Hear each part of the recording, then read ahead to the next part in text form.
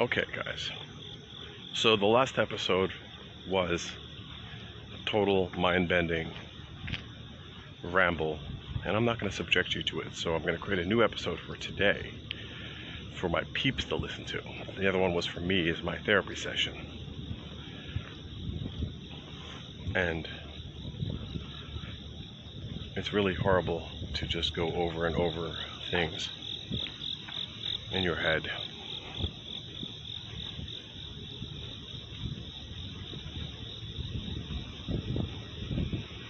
So, yeah, I mean, this whole undecidability thing and the theory of languages and all of that is just some crazy stuff that keeps you up at night.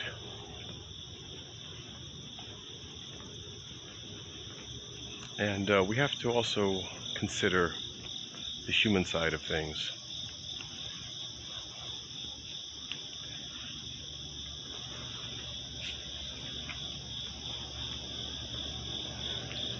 Where if there's no one there to attack you on something, then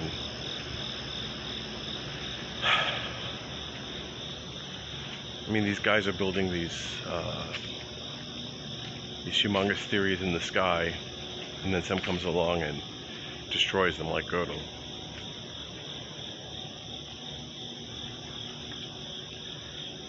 And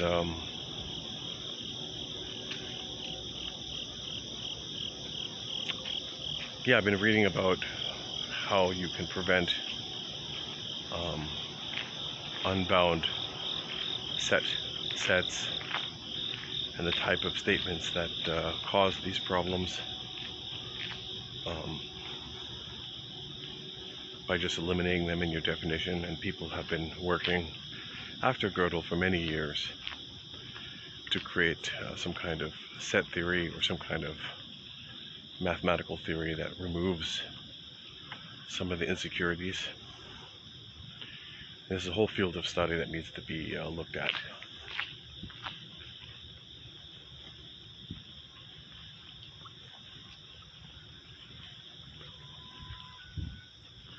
So,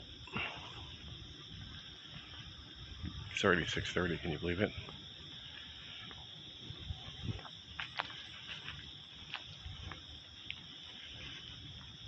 Yeah. So I started to roll up on my I started to roll back and go back and listen to some of the old episodes of the New Books Network, and I found this guy who wrote this book called Beyond Woke, and he talks about how he was a Marxist, and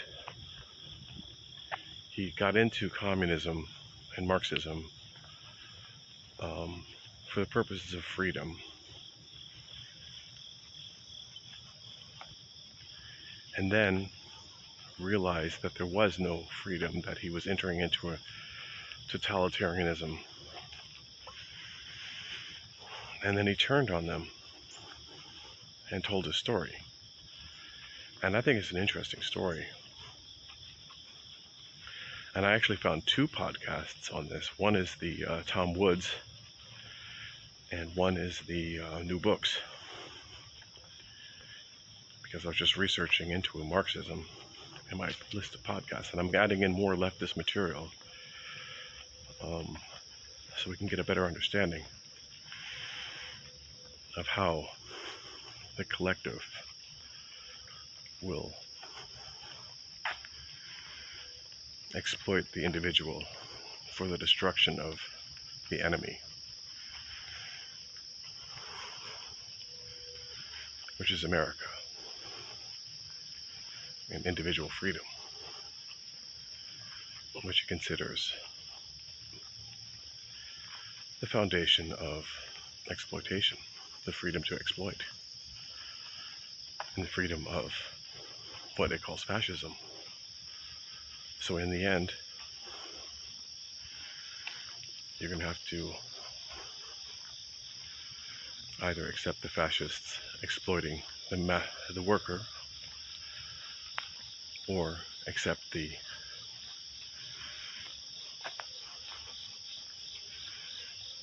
collective exploiting the worker. It's like choose your poison.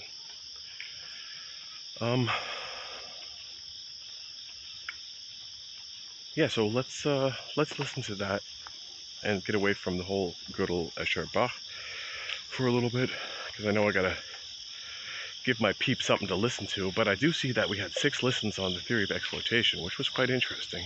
I wonder how many people actually listened to it. But today, this show will be more entertaining, because I know my dad is going to call me up and say, I didn't understand any of that, what you're talking about, but I was listening to the crickets.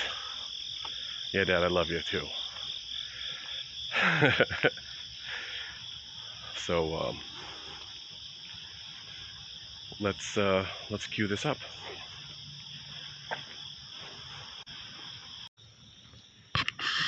Okay, so this clip here is from, I went back and looked through my podcasts for the name Reichenwald, and I looked and saw if I could find an episode, the oldest episode with him, and it turns out he's on Tom Wood's show talking about doing a book contract before even his book comes out. And then he's also on the podcast of the guy who interviews him on the New Books Network as well. So we have about 6 podcasts on this guy to go through. But I'm just going to go back to the origin story of him and how this all got kicked off, and where he's basically losing his religion. And I think this can tie into our question of the paradox, and tie into the question of the Gödel, to go back to what we've been talking about for the past 2 days, where you have a system of thought that gets overthrown by some new input, and then overthrown again. And he's going to go back and forth, I think, between, is it true or not true? Is it true the government is lying to me? Is it true the communists will save the world? Is it true, the university is lying to me, right? And he's going to go through these iterations of belief and then rejection. And I think a lot of, leftism, having a heart, they say if you're not a communist when you're under 30, then you don't have a heart. And if you're not a conservative when you're over 30, you don't have a brain. I think a lot of this is really having a heart, having sympathy for people, right? And looking for alternatives, and then rejecting those alternatives as being exploitative. So I think the theory of exploitation and the paradox is all going to tie in here. So,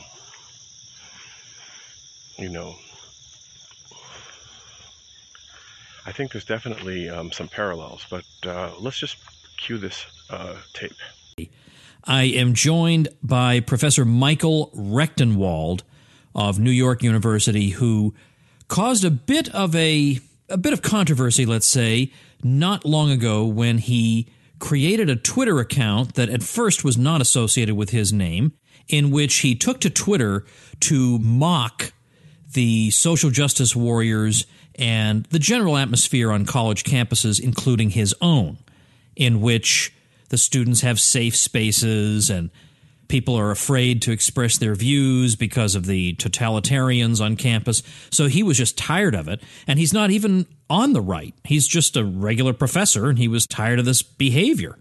And, well, when they found out who it was, let's just say a lot of interesting events ensued after that. So Michael Rechtenwald is a professor of liberal studies at NYU. His areas of interest are history and philosophy of science, secularism, science and literature, and others. He's the author of numerous books, including in 2016, 19th Century British Secularism, Science, Religion, and Literature. He holds a PhD in Literary and Cultural Studies from Carnegie Mellon University. Michael, welcome to the show.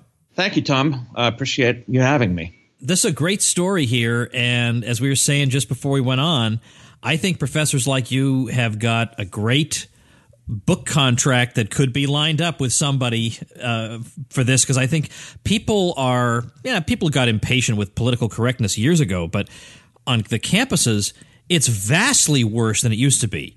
And I mean, I graduated from college in '94, and it was pretty annoying, but it wasn't to the point where it is now, where you've got the students who are being coddled, the faculty who should know better, who are encouraging this behind the scenes, and there really is a chill over speech that I didn't really feel as a college student. I mean, I think we were exaggerating in the early 1990s, but I think it's real now. Oh, yeah. First of all, tell me about your background. You don't identify as a right-winger, and you're not a Milo Yiannopoulos. Not at all. I'm my background, if you want to know my political background, I mean, I've gone from basically a liberal activist at one point in the around 2000 to being more left and, being a leftist of late. And then with this whole crisis that I've undergone here, I'm rethinking everything, to be frank with you. Wow. That's a really, really honest response. Yeah. It's very rare to hear somebody say, maybe I'm rethinking something. Yeah. I mean, I wish that people would say on Facebook and everywhere else that I don't know. How about that? Yeah. I'm sort of agnostic with reference to my own politics at this juncture, but I will say I know who my enemies are, and they're not exactly the people that I thought they were. Okay, so here's the story of how he created his Twitter account and what happened to him, where he was basically rounded up and forced to take medical leave for his statements after he was interviewed. And he said there's a Stalinist attack group at the university. And one more thing that's interesting is that when I upload the podcast, immediately I have one listen. So it looks like someone's automatically downloading my podcast. So it shows up as a listen. So that's weird, huh? Maybe people aren't actually listening. Maybe they're just automatically downloading. But anyway, thanks for downloading. Yeah, so this attack group is coming after him. I'm going to play a lot of this story because it's quite interesting. First thing I did on Twitter was, after a certain episode took place, I decided to create a handle called anti-PC NYU Prof. That's the name, the strict name of it, at anti-PC NYU Prof. I used a Nietzsche icon as the face for this, and I said exposing political correctness and the erosion of academic standards in blah blah blah, and made some tweets. One of them was about Halloween because they had the students had sent me this thing that they were sent regarding Halloween costumes and to be careful what they wear and so on and so forth. And I tweeted about that. I just tweeted about some of these some of these events, or this whole milieu and phenomena of social justice warrior PC tribalists that have overrun the universities and that are so frightening. And I've made some posts, and a reporter from the NYU student newspaper, Washington Square News, contacted me, said this tweet, my tweets had somehow got her attention, wanted to interview me. I agreed to the interview. After the interview, I decided to put my name on it because I liked what I'd said. I didn't think anything I had said was that objectionable. Frankly, it was just a different perspective. It's not against diversity or against any peoples per se. It's about a political perspective. And I was roundly attacked. Immediately, a committee in my program penned a letter in response. There was 2 deans on this committee and several faculty members They penned a response to my interview as if I was talking to them, which I wasn't. If they haven't got that message yet, they should get it. I wasn't talking to you. You mean nothing to me. And they roundly condemned me in this letter. Meanwhile, I had said in my tweets that I was afraid to come out and identify because I thought the PC Gestapo would come after me. And sure enough, they did. This was an official letter from an official committee of diversity, inclusion, and something else. Complete misnomer for that committee, by the way. It's nothing of the sort. It's a Stalinist or wannabe Stalinist attack group, in effect. And they proved that through their response to me. I mean, and then I was the same day that letter came out in the paper responding to me, I was called into the dean's office. He said he wanted to speak with me very shortly. And I got in there and suddenly he pops on me that there's an NYU human resources person that's going to join us. And I'm not allowed to say that anything except that what came out of this washing machine was I was going to have a leave of absence, a medical leave of absence that would begin immediately. A medical leave of absence because of your mental illness for disagreeing with these people, or was medical just a cover? Listen, Tom. There's lawyers listening to this. Oh, I'm sorry. I'm sorry. I heard you the first time. I'm sorry. Okay. All right, carry on. I don't want to get you thrown in jail here. Listen to this, Tom. There is no connection between my opinions and my leave of absence. We got that officially on the record. Okay. What I want to know before we get further into that is, you've been a professor at NYU for how many years? I'm on 8.5 years now. Okay, so what have you been observing there that made you, as somebody on the left, say something's wrong here? I've got to do this. Well, unlike some of my colleagues, apparently, I pay attention to academia at large, not just my immediate environment. I'm reading about what's happening at these. So when I listen to this guy on the leftist book network, the New Books Network, he definitely called himself a communist and a Marxist. Now here, he calls himself a leftist. So I guess being a leftist means that you're a communist and a Marxist, if you're talking to people who aren't in the fold. Yeah, it's just an observation. Now he's going to talk about how social justice warriors are actually creating the alt-right. They're creating what they oppose, which is an interesting theory.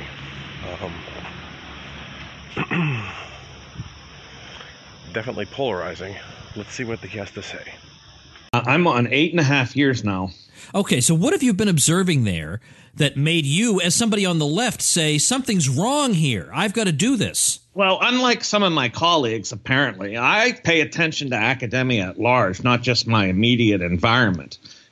I'm reading about what's happening at these other universities, and it's all trickling down from the Ivies and other elites into the general population of universities, and I'm just seeing this craziness going on, right?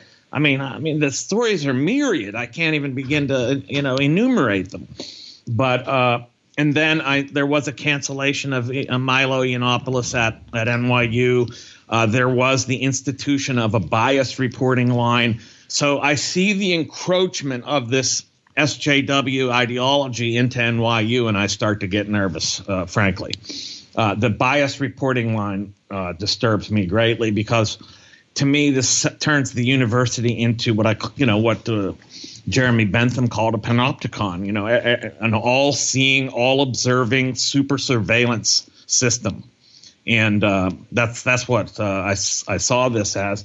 And I wanted to say something against it because I don't think it's first of all, it has nothing to do with undoing biases or undermining or overthrowing prejudice or racism or sexism or homophobia or transphobia. No, it will do nothing of the sort. This is simply a way of locating and controlling individuals who may be aberrant and then punishing them and making the whole system feel better about itself that it's doing so, but it has no effect on racism at large. As a matter of fact, it produces its opposite. I've said this several times. The alt-right is really a reaction to this lunacy, and they're just producing what they exactly oppose. So I'm on 8.5 years now. Okay, so what have you been observing there that made you, as somebody on the left, say something's wrong here? I've got to do this. Well, unlike some of my colleagues, apparently, I pay attention to academia at large, not just my immediate environment. I'm reading about what's happening at these other universities, and it's all trickling down from the Ivies and other elites into the general population of universities, and I'm just seeing this craziness going on, right? I mean, the stories are myriad. I can't even begin to, enumerate them. But and then there was a cancellation of Milo Yiannopoulos at NYU. There was the institution of a bias reporting line. So I see the encroachment of this SJW ideology into NYU, and I start to get nervous, frankly. The bias reporting line disturbs me greatly because, to me, this turns the university into what Jeremy Bentham called a panopticon, an all-seeing, all-observing super surveillance system. And that's what I saw this as.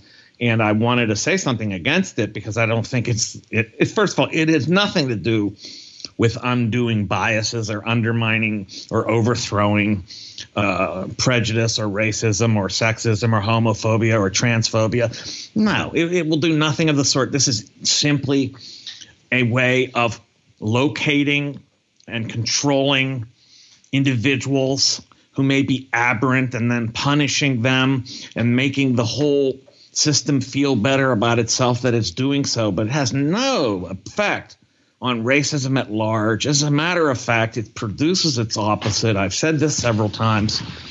The alt-right is really a reaction to this lunacy, and they're just producing what they exactly oppose.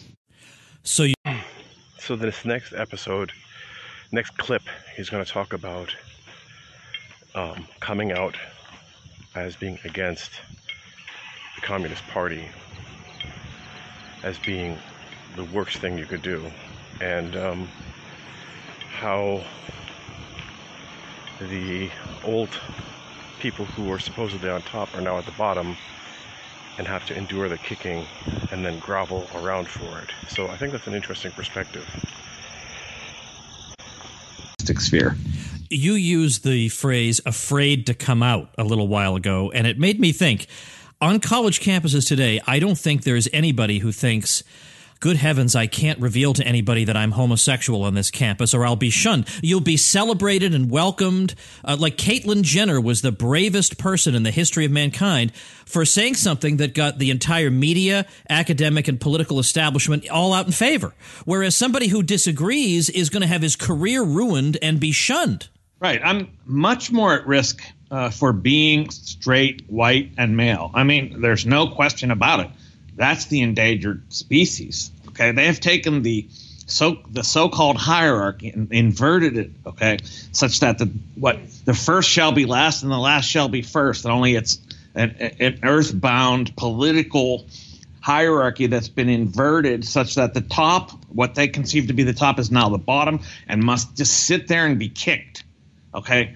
And must take it, and not say anything back, and then drag themselves around in shame. That's the straight white male. This is the demon. This is the devil. This is the ethical abject, if you will, that which is thrown out.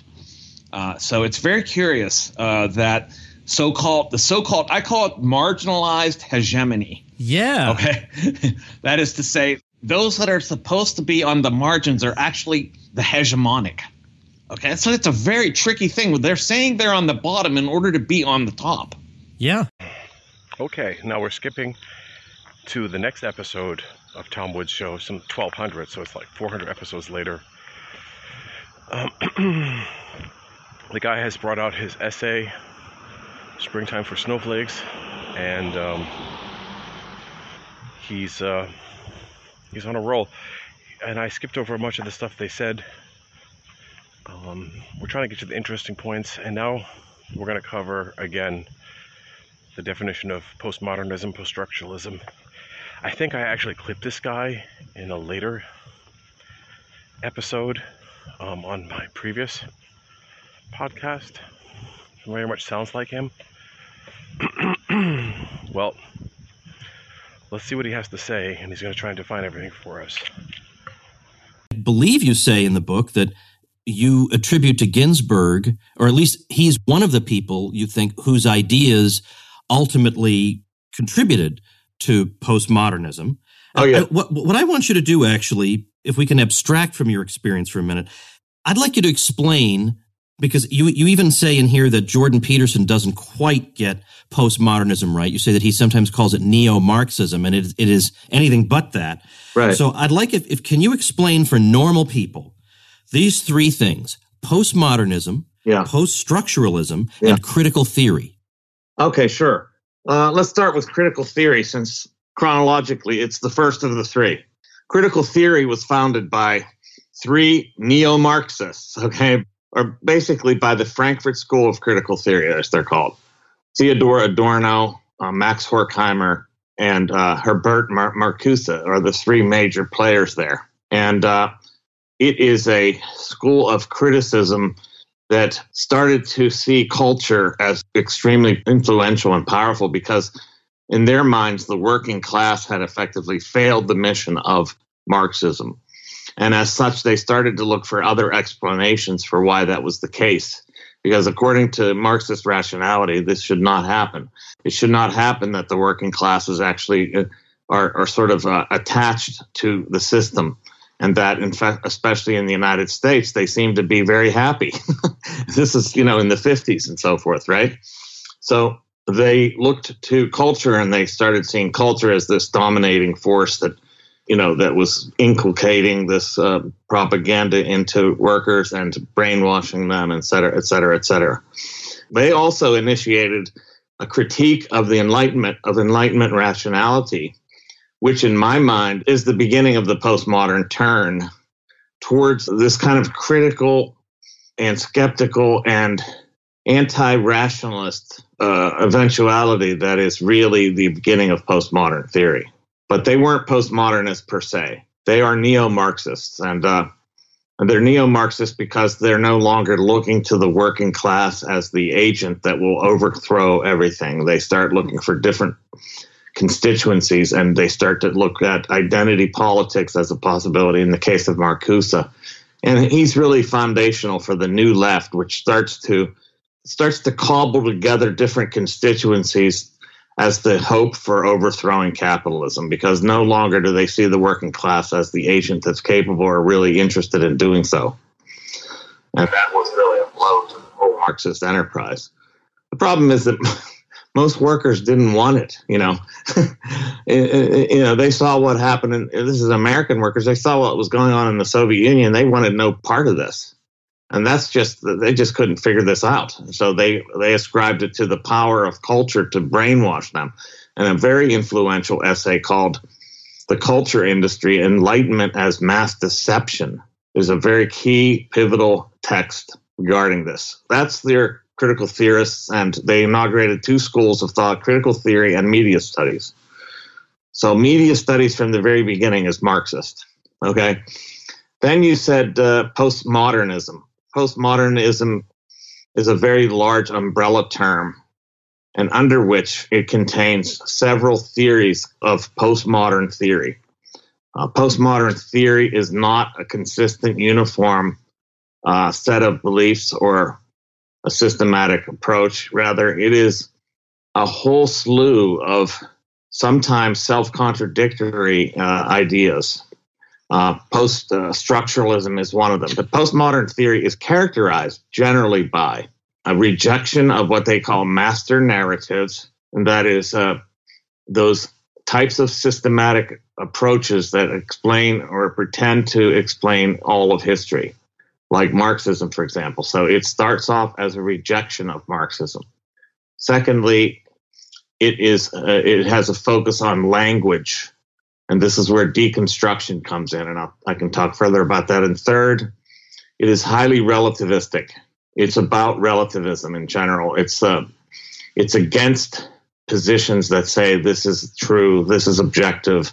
So it's anti-objectivity and pro-relativity.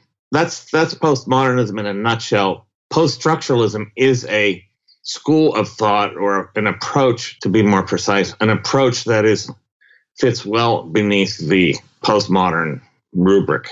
It is a postmodernist theory. And post-structuralism is, it is almost unbelievably difficult movement or approach to explain. Just generally, it's against structuralism, which structuralism tried to explain everything in terms of universals that went across cultures. Post-structuralism claims there are no universals at all. Everything is arbitrary. Everything is peculiar.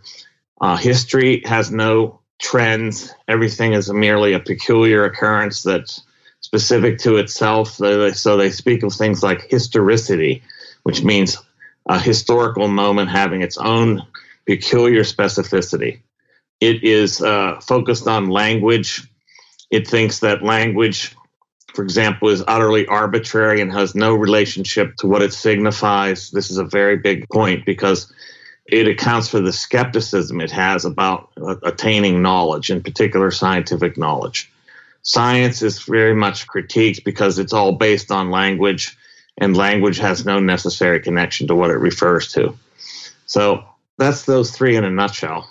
All right. Well, that was a yeoman's effort there, because that was a difficult assignment I gave you. Now, let me run by you something somebody I have a private Facebook group, something somebody. Okay, so here we go. We're getting into, getting back to Gödel and the liar's paradox, where he's saying postmodern theory says that there is no absolute truth.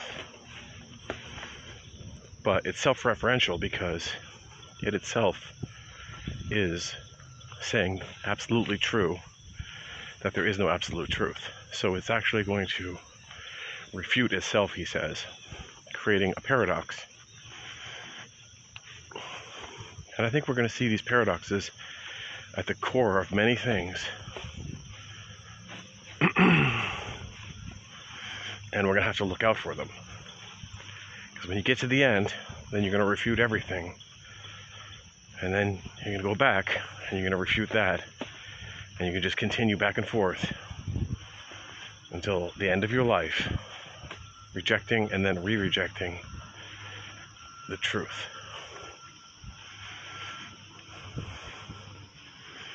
So that's interesting. So this is why I say the truth is not so simple, and that it's hard to know. But even that is not so simple. So it's hard to find a place to stand on, really. A slippery slope, I agree. Okay, well, let's play it. Because what happens is postmodernism leads to an utter fragmentation, such that there are no truth claims that can be made whatsoever, because everybody has their own peculiar positionality and their own truth, and therefore no truth trumps any other truth, and therefore there is no truth. And that the other thing is, it's a self-refuting statement that there are no credible master narratives or meta-narratives, because postmodernism is a meta-narrative. It's a meta-narrative that says there are no meta-narratives, so it's self-refuting. But the bigger problem is not that logical self-refutation. The bigger problem is the endless fragmentation of standpoints, such that we can't make claims about anything in the end. There's no truth claims that can be made which aren't relativized by virtue of standing next to somebody else's truth claim. And this leads to complete, utter fragmentation and eventually what I call epistemological solipsism.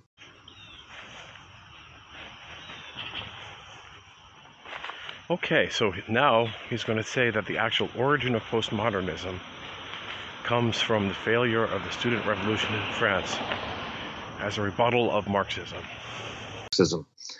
This is very little known, but there's a huge contingent of Marxists that despise postmodern theory, and they totally eschew it and they totally condemn it. I was one of those. So it's not as if I was breaking with everything at once. I had already broken with things like postmodern theory. What is Marxism if not a meta-narrative? Right, exactly. And postmodern theory was born as a philosophical explanation for the failure of Marxism in the 1968 student rebellion in France. This is what's very little known, that in fact postmodern theory was born as a result. It's the answer, philosophical rebuttal, if you will, to the Marxist explanation for society. Okay, this will be the last clip for today.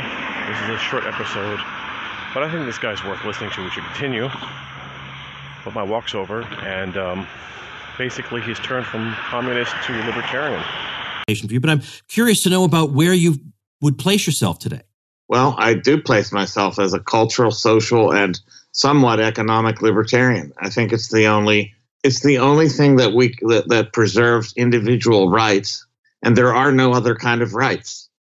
I don't believe in group rights because groups always override individual rights, and therefore nobody has any rights, really. The only thing that protects individual rights is libertarianism as a social, cultural, and even economic movement.